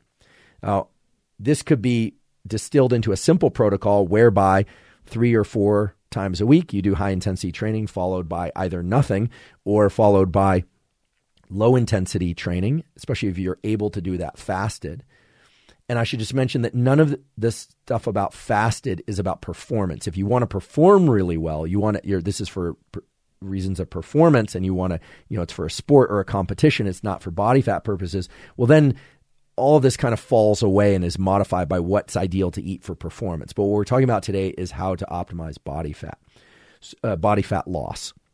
So train moderately to intensely, to very high intensity, and then moderate to low intensity, or train moderate to high intensity and then go about life. And in fact, I have a friend who uses this strategy. He likes to train intensely and not that often protocol because he's a very busy person. So he'll train for 20 or 30 minutes intensely with weights or just body weight movement, doing he does burpees and push-ups and sit-ups and pull-ups and just kind of moving in kind of circuit type training, but where he's breathing really hard. The goal, he always says, is I want to breathe hard for 30 minutes every day. And then afterwards, he hydrates and drinks coffee and moves into his day. And he's walking around and taking calls and carrying around his children and doing all these kinds of things that keep him really busy with kind of like low intensity work. So I think you get the principle now, but you should all be asking yourselves, as scientists of yourselves, why would it be that certain patterns of exercise would lead to more or less fat loss? I mean, it can't just be about the energy burned. We already established that. And again, it has to do with the neurons. It has to do with how we engage the nervous system. So while non-exercise activity-induced thermogenesis, NEAT, the fidgeting, and cold can induce thermogenesis by engaging shiver-type movement or low-level movements, big movements that are of very high intensity, meaning they require a lot of effort, deploy a lot of adrenaline, epinephrine from our neurons, and signal particular types and amounts of fat thermogenesis, fat oxidation. Whereas low-level intensity exercise, low or moderate intensity exercise, walking, running, biking, where you can do that easily, there's not very much adrenaline release. So adrenaline, and aka epinephrine, is really the final common path by which movement of any kind, whether or not it's low-level shiver or whether or not it's lifting a barbell, sprinting up a hill, or doing a long bike ride, adrenaline is the effector of fat loss. It's the trigger and it's the effector. So now I want to turn our attention to compounds that increase epinephrine and adrenaline, as well as compounds that work outside the adrenaline epinephrine pathway to increase the rates of fat loss. I almost always save compounds and supplements and things of that sort to the end because I do believe that people should look first toward behavioral tools and an understanding of the science before they look toward a supplement or a particular thing that they can extract from diet. This is mainly to try and shift people away from the kind of magic pill phenomenon or the idea that there is a magic pill, because there really isn't, and frankly, there never will be. But there are some compounds that can greatly increase fat oxidation and mobilization, and understanding which compounds increase oxidation or mobilization can be very useful if your goal is to accelerate fat loss. There are things that people can ingest that will allow them to oxidize more fat, and that occurs mainly by increasing the amount of epinephrine that is released from neurons that innervate fat tissue. One of the more common ones is one that you may already be using, which is caffeine. It's well established that caffeine can enhance performance if you're caffeine adapted. I talked about this in an earlier episode, so I want to make sure I'm very clear about this. If you are not used to drinking caffeine and you suddenly decide I'm going to drink a big cup of coffee before training, you will vasoconstrict and you will limit performance. So that's performance. If you're caffeine adapted, however, there's this kind of interesting phenomenon where ingestion of caffeine serves more as a performance enhancer, both by increasing alertness, but also by way of dilating vasculature, of allowing more blood flow. Now, caffeine for burning more fat, for oxidizing and mobilizing more fat, is an interesting one. It can be effective at dosages up to 400 milligrams. You have to be careful if you're caffeine sensitive. Some people have just the littlest bit of caffeine and their mind goes crazy and they're very uncomfortable. It can have cardiovascular effects for some people with hypertension, et cetera. So please check with your doctor. But 400 milligrams is roughly a cup and a half of coffee or 2 cups of coffee. Nowadays, there's a lot more caffeine in coffee. So if you go to a typical cafe and you were to get their medium size, that would have close to 1 gram of caffeine, which is why if you're a regular caffeine consumer and you don't get that gram of caffeine in your coffee each day, you will get a headache. It can cause constriction and dilation of blood vessels in ways that's complicated, but you'll get a headache. Some people like the way they feel drinking 100 to 200, 300, maybe even 400 milligrams of caffeine before training. And indeed, that will lead to increased fat oxidation. It will do that because you will release more epinephrine and adrenaline. So let's just place this in the context of what we said previously. Let's say you normally do zone 2 cardio. So you're going out for a moderately intense run for 30 to 60 minutes or so. I think the current recommendation guidelines in the States are that people engage in 30 minutes of moderate intensity exercise 5 days a week so that's 150 minutes. If their goal is to improve or maintain health of the cardiovascular system. 80% of people in the United States fail to do that or anything close to it.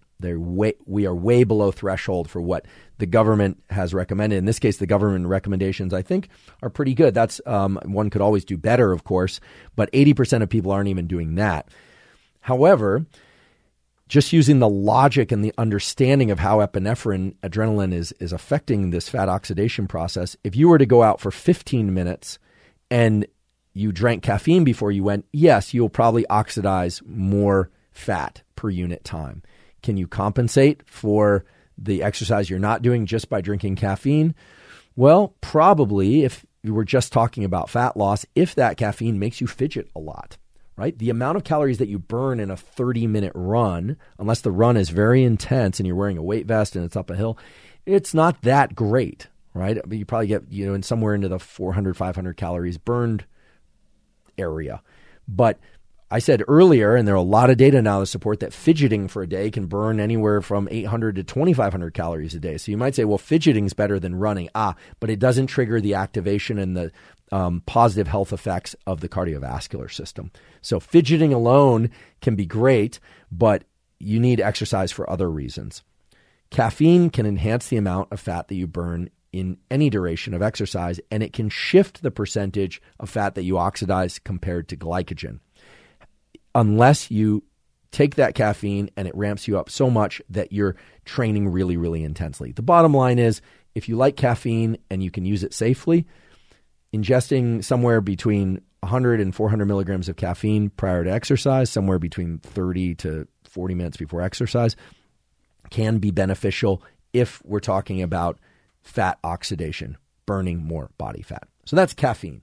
There are a number of other things that have existed over the years that are in this pathway, things like ephedrine, which is now illegal in most states, I think maybe in all states, because people were dropping dead from taking ephedrine because they were heating up too much. It's interesting. It wasn't direct effects on the heart causing heart attack. It could trigger, by way of adrenergic receptors, if you'd like to know, increases in body temperature and heat. Now, those drugs turned out to be dangerous because people were overheating and dying. There was also the big fen-phen craze. There was a drug that was released, fenfluramine, which actually was quite effective as an anti-obesity drug, a treatment for obesity. That had to be outlawed as well. It was FDA approval was removed because, again, people were dying because of cardiovascular effects. I don't know if people were overheating on it as well. So what is the solution? If caffeine is the kind of the entry point for most people of using compounds to increase the rate or percentage of fat loss in exercise and even at rest, what are some of the other things that are useful and interesting? Well, in terms of tools that are actionable and have reasonable safety margins, I've talked before about something called GLP-1. This is something that can be triggered by the ingestion of yerba mate, which is a tea. And I guess because half Argentine, they grew up drinking mate. I think I was drinking mate from the time I was about 3 or 4 years old. I don't suggest that for kids. I don't think kids should be ingesting caffeine. But anyway, I did it. And I still ingest mate. Mate increases GLP-1. GLP-1 is in the glucagon pathway. So let's just quickly return to our biochemistry. As you recall, fat is mobilized from body fat stores, and then it's burned up. It's oxidized in cells. It actually needs to be converted into ATP, and those fatty acids are essentially converted into ATP in the mitochondria of the cell. High insulin prevents that from happening, and glucagon facilitates that process. Glucagon facilitates that process through increases in GLP-1. The short takeaway is mate increases GLP-1 and, yes, increases the percentage of fat that you'll burn. It increases fat burning. And that is especially true, it turns out, from the scientific literature, if you ingest mate prior to exercise of any kind. So if you want to burn more fat, drinking mate before exercise is good. Drinking it at rest when you're not exercising will also help shift your metabolism toward enhanced burning of fat by increasing fat oxidation. Now, there's a whole category of pharmaceuticals that's being developed right now that are in late-stage trials or are in use for the treatment of diabetes, which capitalize on this GLP-1 pathway. They go by various names, and there are people on the internet who are selling these things. They are prescription drugs, and I want to emphasize that they are prescription drugs, and you obviously wouldn't want to use any of these without a prescription and a requirement. It does seem that they are effective for the treatment of certain kinds of diabetes and lead to fairly significant weight loss and reduction in appetite. So this is kind of the modern version of GLP-1 is pharmaceuticals of GLP-1 metabolism are drugs such as I can never pronounce this. I can't seem to pronounce many things, it seems. Semaglutide is the way I would pronounce it, Semaglutide. Semaglutide, but that's not the way you pronounce it. But semaglutide is the way that it's been described on the internet. In any case, this compound increases GLP-1. It's actually a GLP-1 analog in some cases, and they go by various types of trade names. So the GLP-1 pathway is interesting. Most people, including myself, are not interested in taking a prescription drug to increase GLP-1. I do it through the ingestion of mate. I just get the mate leaves, pour water over it, and drink it. And what's kind of interesting, that's not often discussed, is that you can increase the amount of GLP-1 by you can essentially reuse the tea. The first time you drink it, it's going to be very, very intense. And in fact, some people find that that mate, it almost tastes like burnt leaves. It's too intense. You don't want the water to be too hot. But I learned this trick from a friend. You can reuse the leaves over and over again, probably for about a day before they go bad. And in doing that, you start to extract more and more of the compounds from the mate leaf that increase GLP-1. So it's kind of cool. You can kind of get an increased effect. So what I'll typically do is make about 16 to 30 ounces of it and just sip it throughout the day. And I do like it before I train. Some people who don't like mate might prefer something like guayusa, which is spelled Guayusa. Guayusa, guayusa, which is from Ecuador, despite the USA ending to it. It's from Ecuador, and it's a sweeter tasting tea. It doesn't have any sweetener in it, but the leaf of the guayusa plant is sweeter than the mate plant. I sometimes will mix the two and then make the tea with that. There's no mate or guayusa sponsor of the podcast. These are just tools to increase GLP-1 and fat oxidation. And again, the semaglutide is the prescription version it's kind of the heavy artillery GLP-1 stimulant, and again should be only explored with a prescription. So those are the compounds that really increase fat oxidation directly. There are going to be a number of things that impact insulin and glucagon that are going to shift the body toward more fat burning. We talked about a lot of these during the episode on hormones. We talked about it. We did a whole episode on hormones and metabolism. And so, for instance, berberine, which comes from a plant, or metformin are compounds that are now in kind of growing use for reducing blood glucose. They are very potent at reducing blood glucose, which will reduce insulin, because the job of the hormone insulin is to essentially manage glucose in the bloodstream. So there are a huge gallery of compounds that will reduce insulin and thereby can increase fat oxidation. And that's because, as I mentioned before, fat oxidation, this conversion of fatty acids into ATP in the mitochondria, is inhibited by insulin. So if you keep insulin low, you're going to increase that process, which brings us full circle back to the issue of diet and nutrition. There is really solid evidence from the Gardner lab at Stanford and from other labs showing that when you look at different diets, you look at low-fat diets, high-fat diets, keto diets, intermittent fasting. Provided people stick to their particular diet, it doesn't really matter which diet you follow. You can still get a caloric deficit and you get weight loss. Adherence, however, is always an issue. And so what I always say is that you want to use the eating plan that is obviously beneficial to your health, but the one that allows you to adhere to whatever it is that the particular nutrition protocol is, right? If you can't stick with something, then it's not very worthwhile. But from the purely scientific standpoint, there's also an advantage to keeping insulin low. Now, that doesn't necessarily mean you go to zero carbohydrate. I've talked before about my preferred way of eating is to go low or no carbohydrate throughout the day for alertness, to get that adrenaline release and the focus that goes with it, et cetera, and the ability and to think and move and do all the things I need to do during the day. And then I eat carbohydrates at night because it facilitates the transition to sleep. That's what works for me. But when insulin is low, you do place your system in a position to oxidize more fat. And so that's why I think a lot of people do see benefit from lower carbohydrate or moderate carbohydrate diets, because when insulin is low, you are in a position to oxidize more fat, both from exercise and at rest. And I should mention, because I often mention, and it's appropriate to mention, that if you're interested in looking at the effects of caffeine, of mate, guayusa, things of that sort, GLP-1, you want to learn more about those, you can go to this wonderful website, which is free, examine.com. You can put in yerba mate. It will describe the 3 studies that show increased fat oxidation, both during exercise and at rest, and as a consequence, not surprisingly, an increase in metabolic rate. One thing that's interesting about mate is it causes a slight decrease in heart rate for reasons that still escape me. There's a single study showing that heart rate is slightly reduced, which is kind of nice, because when I drink too much caffeine, my heart rate goes up. Maybe that would increase my fidgeting and my fat burning, but I don't like the feeling of having my basal heart rate being up too high. I like my heart rate elevated during exercise, but not when I'm just kind of resting or working and throughout the day. And for some reason that I don't understand, there's an effect of mate of increasing fat oxidation, but reducing heart rate just slightly.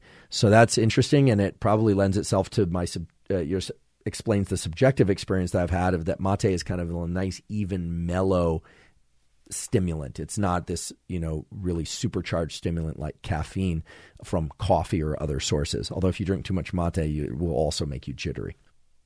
And there's one more compound that I think we should discuss in terms of increasing fat loss, and that's carnitine or acetyl L-carnitine. They lie in the same pathway. We can return to our basic knowledge now of fat mobilization and oxidation. After fat is mobilized and makes it into cells and needs to be oxidized, so literally the burning of fat and conversion of it into energy, that is accomplished and is facilitated by the presence of glucagon being elevated. GLP increases that process, and insulin being low. And we talked about some ways to manage insulin, both in this episode and in a previous episode. L-carnitine, and acetyl L-carnitine in particular, facilitates fat oxidation. It helps convert fatty acids into ATP. And indeed, supplementing L-carnitine can increase fat loss. That's been shown. At what dosages?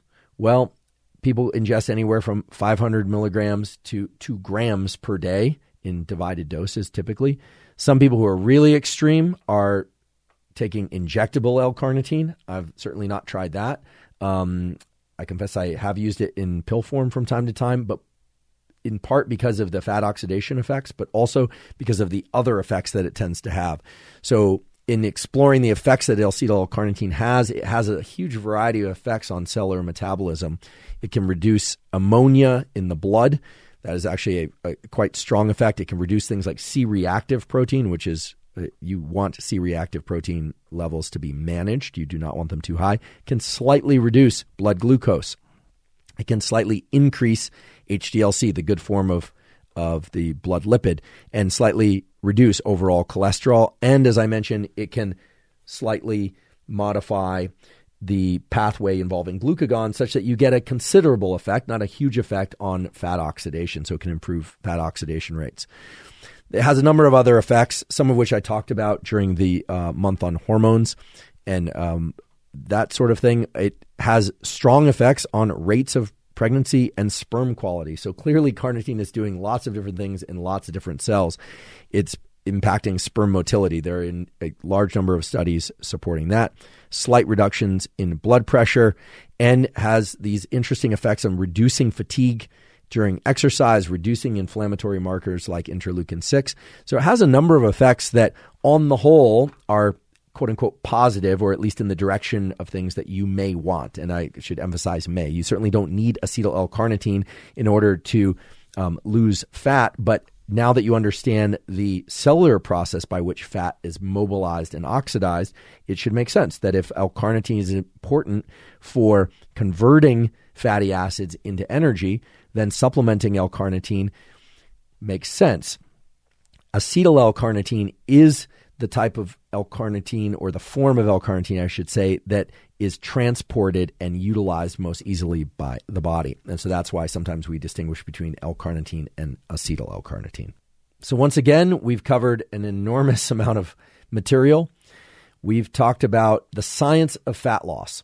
And in particular, we've explored this topic from the perspective of the nervous system, how neurons, and in particular the release of things like adrenaline, epinephrine, can facilitate fat mobilization and oxidation. We talked about NEAT, fidgeting, this non-exercise type movement that can greatly increase caloric burn, and why that is. We talked about shiver, another form of non-exercise movement that can really increase both caloric expenditure due to the shiver, due to the movement, as well as increase thermogenesis, the heating up of the body through things like brown fat, and even the conversion of white fat to brown fat, which is a good thing if you want to oxidize fat. We talked about cold as a particular stimulus to induce shiver, and how to use getting into and out of cold as a way to stimulate shiver and avoid cold adaptation so that you continue to oxidize and burn fat, if that's your goal. If you want to check out the protocols for that, they're at thecoldplunge.com. And in weeks to come, we're going to be adding more protocols to that website, not just for fat loss, but for things like resilience, reducing inflammation, etc. So be sure to check those out. Again, those are totally cost-free. Talked about exercise, how rather than thinking about cardiovascular or weight training exercise, that we should perhaps look through the lens of this adrenaline system and how it interacts with fat stores, and think about low, medium, or high intensity exercise, whether or not we show up to that fasted or not. Turns out showing up to that fasted can be useful if you start with high intensity movements and then move into lower intensity type exercise. If you're going to go long duration, it probably doesn't matter unless you're exercising longer than 90 minutes, whether or not you eat or not. We talked about caffeine as a stimulant and a stimulus for epinephrine and adrenaline release as a way to access more fat metabolism. And we talked about compounds that come from things like yerba mate and guayusa tea, this GLP-1 pathway that can trigger increased fat oxidation. So much so that the pharmaceutical companies are now developing compounds specifically to increase GLP-1 for treatment of diabetes and obesity. but you can leverage the GLP-1 pathway through the ingestion of things like mate or guayusa if that's of interest to you. And then we talked about L-carnitine and how L-carnitine itself is critical for the fat oxidation within individual cells, the conversion of fatty acids to energy, and why having your insulin low and things like L-carnitine and glucagon levels high or sufficient, at least, can facilitate the burning of fat oxidation. So we covered a lot of material. That's a lot of protocols, I realize, and that didn't, the little list I just gave right there didn't even begin to get into all the details and corners that we discussed. I hope you found this conversation interesting, both for sake of understanding fat loss and how to lose fat more quickly and to lose more of it, if that's your goal, as well as simply to understand the biology of fat metabolism from a different perspective, from the perspective of the nervous system. If you're enjoying this podcast and you're benefiting from the information that you're learning, please subscribe on YouTube. That really helps us a lot. There's also a notifications button that you can hit that will notify you anytime we release new content. We release new episodes every Monday, but sometimes we release additional material in between. So please do subscribe on YouTube. As well, if you could subscribe on Apple and or Spotify, that's terrific and really helps us. And at Apple, you can give us a 5-star review if you think we deserve a 5-star review, as well as you have the opportunity to give us feedback at Apple. The comment section on YouTube is the place to give us feedback, whether or not you like an episode, whether or not you don't like an episode, aspects that you particularly liked, suggestions for future content. I do read through all the comments. It takes me some time. I sometimes fall a little bit behind depending on other duties, but I read all the comments and I do take them into account when developing this material and the structure of the material. So please do provide feedback in the comment section. We really appreciate it. Another great way to support us is to check out our sponsors that we mentioned at the beginning of the podcast. And as mentioned at the beginning of today's episode, we are now partnered with Momentous Supplements because they make single ingredient formulations that are of the absolute highest quality and they ship international. If you go to livemomentous.com/Huberman, you will find many of the supplements that have been discussed on various episodes of the Huberman Lab podcast, and you will find various protocols related to those supplements. And last but not least, I want to thank you for your time and attention today, and thank you for your interest in science.